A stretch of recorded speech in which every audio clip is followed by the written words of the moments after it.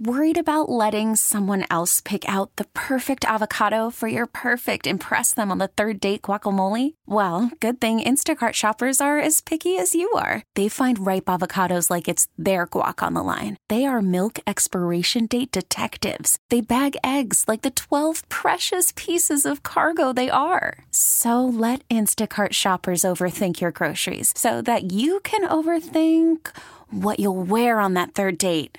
Download the Instacart app to get free delivery on your first 3 orders while supplies last. Minimum $10 per order. Additional terms apply. The top stories from the KCBS Radio Newsroom. This is the All Local.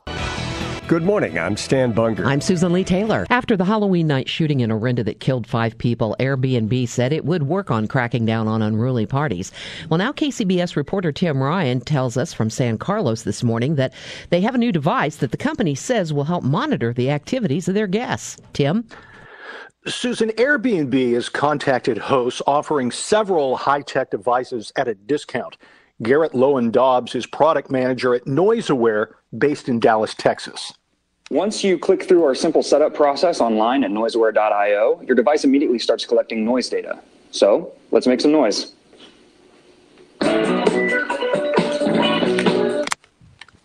Now, once that device detects continuing noise, the host is contacted.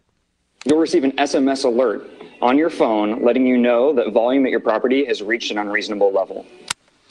Airbnb says this noise collection device doesn't record conversations or otherwise invade privacy.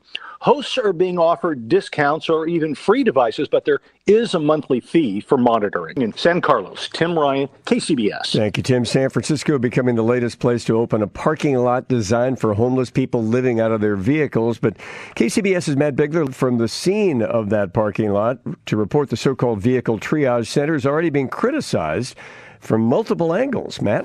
Stan, good morning. RV may stand for recreational vehicle, but it's hardly that for Sandra Hughes, who says her motorhome is her only home.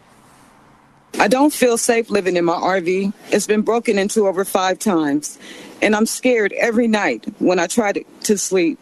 That's why Sandra is moving into San Francisco's first safe parking lot here near the Balboa Park BART station.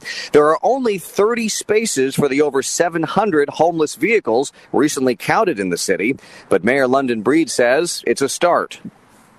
This vehicle triage center is something I think that can be potentially duplicated throughout San Francisco. The question is, where? Folks who live in this residential area are already speaking out against the project. This restaurant owner, who didn't want to be identified, says, they're worried that the city is not going to keep their promise and monitoring and keeping that area clean. The city is providing 24-hour security in addition to solar charging stations, bathrooms, and showers. From the scene near the Balboa Park BART station, Matt Bigler, KCBS.